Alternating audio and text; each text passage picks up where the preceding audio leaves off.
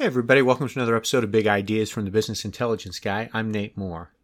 Hey, MGMA just announced today that their Medical Practice Excellence Conference will be virtual instead of being in San Antonio thanks to coronavirus.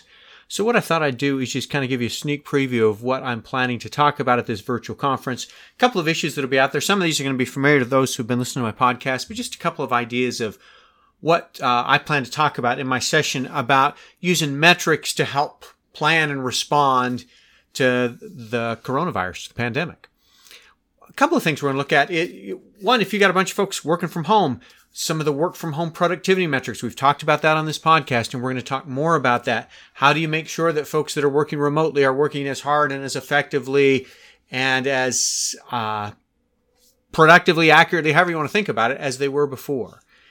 Another thing we're going to talk about is some dashboard ideas and what are folks changing to look at on their dashboards. Some folks are going from monthly to weekly, or some folks are looking at AR differently and trying to get their arms around collections or charges differently and looking at trying to speed up that cash flow as, you know, the number of appointments, the number of procedures is reduced. We're going to have some examples of that and talk about what dashboards might look like during and post-pandemic and how you might think about that.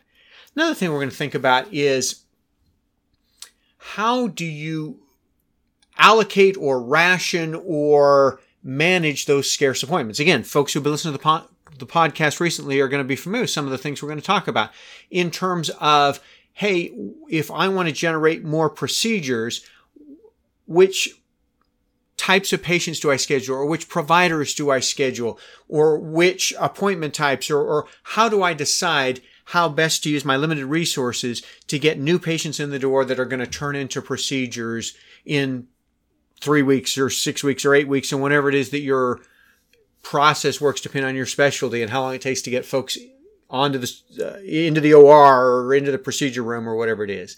Speaking of procedures, another thing we'll talk about is if I've limited on appointments again and I want to fill ancillary business, how do I look at my historical data and get my arms around how to fill that ancillary business the most or the fastest or whatever? So I might look at specific providers and say, I'm going to allocate more new patient slots or more appointment slots, period, to these providers because I've got to fill this ancillary business and I know that it's about a 2-week turnaround or a 3-week turnaround or whatever it is. And so I'm going to make sure that I load these providers first to make sure that I can start up my ancillary business sooner. And we'll look at examples of ancillary business and how you might think about looking historically to determine, and it may vary based on which ancillary business you're looking at. You may have multiple ancillary businesses and you may give this provider some to make sure we get this and that provider some to make sure we get that, and trying to fill whether it's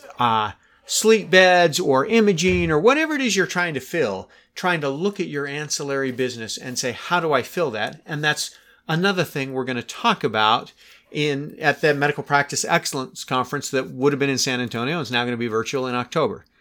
We're going to talk about tracking rescheduled patients and making sure that surgeries that get canceled when your state shuts down and starts back up again and shuts down and starts back up again. How do we find those patients? How do we make sure that we've got pre-authorization? How do we make sure that we've rescheduled all the cancellations and we've communicated to the patients and some of those kind of things? We're going to talk about best practices in terms of managing all these transitions and changes between first we're open, now we're not, first we're limited and now we're not, that kind of thing.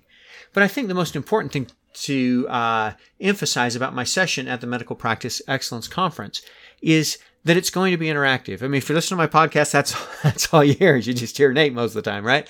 But at the conference, even though it's going to be virtual, the intent is absolutely going to be to make this an interactive conversation. So if somebody in Texas says, hey, this is what we're doing now that we're shut down and this is how we're dealing with appointments, or somebody in California says, this is how we're dealing with ancillaries, or somebody in Minnesota says, this is what we're doing to get more new patients in the door, or decide which new patients to get in the door. And we might have somebody from Florida who's talking about what they're doing differently in dashboards. The point is, it's going to be a nationwide conversation, folks from around the country who are dealing with the same issues that we are, and try to get a bunch of ideas. Certainly, I'll throw some ideas up on the screen and we'll talk about it, but I think really the conversation based on the ideas I'm going to throw up on the screen are going to be what's really going to drive some conversation and some value and some participation to this thing, and hopefully make this session almost as good as if we go to the Riverwalk for dinner after. So I look forward to joining you in the Medical Practice Excellence Conference that MGMA is planning on. Registration's available. Sign up, and I'll look forward to seeing you in my session.